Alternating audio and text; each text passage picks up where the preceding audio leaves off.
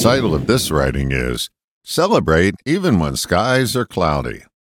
Anyone seeking perpetual blue skies is caught in a marketer's daydream.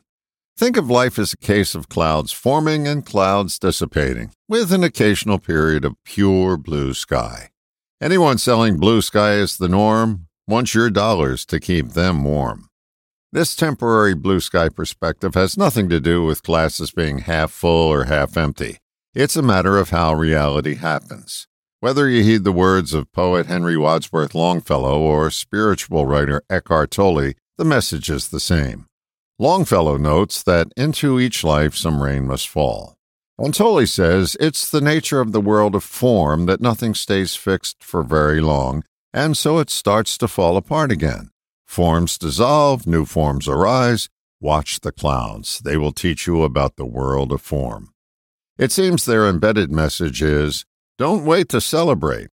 When the kids are older, when I retire, when I hit the lottery, are all symptoms of waiting for blue skies. There's something to celebrate in every moment. We just have to take the time to notice, regardless of the metaphorical weather.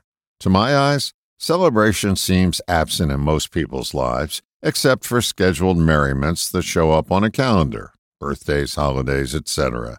If that's you, you're living under a self-imposed cloud, or you live in Ithaca, New York, one of the more cloudy spots in the USA.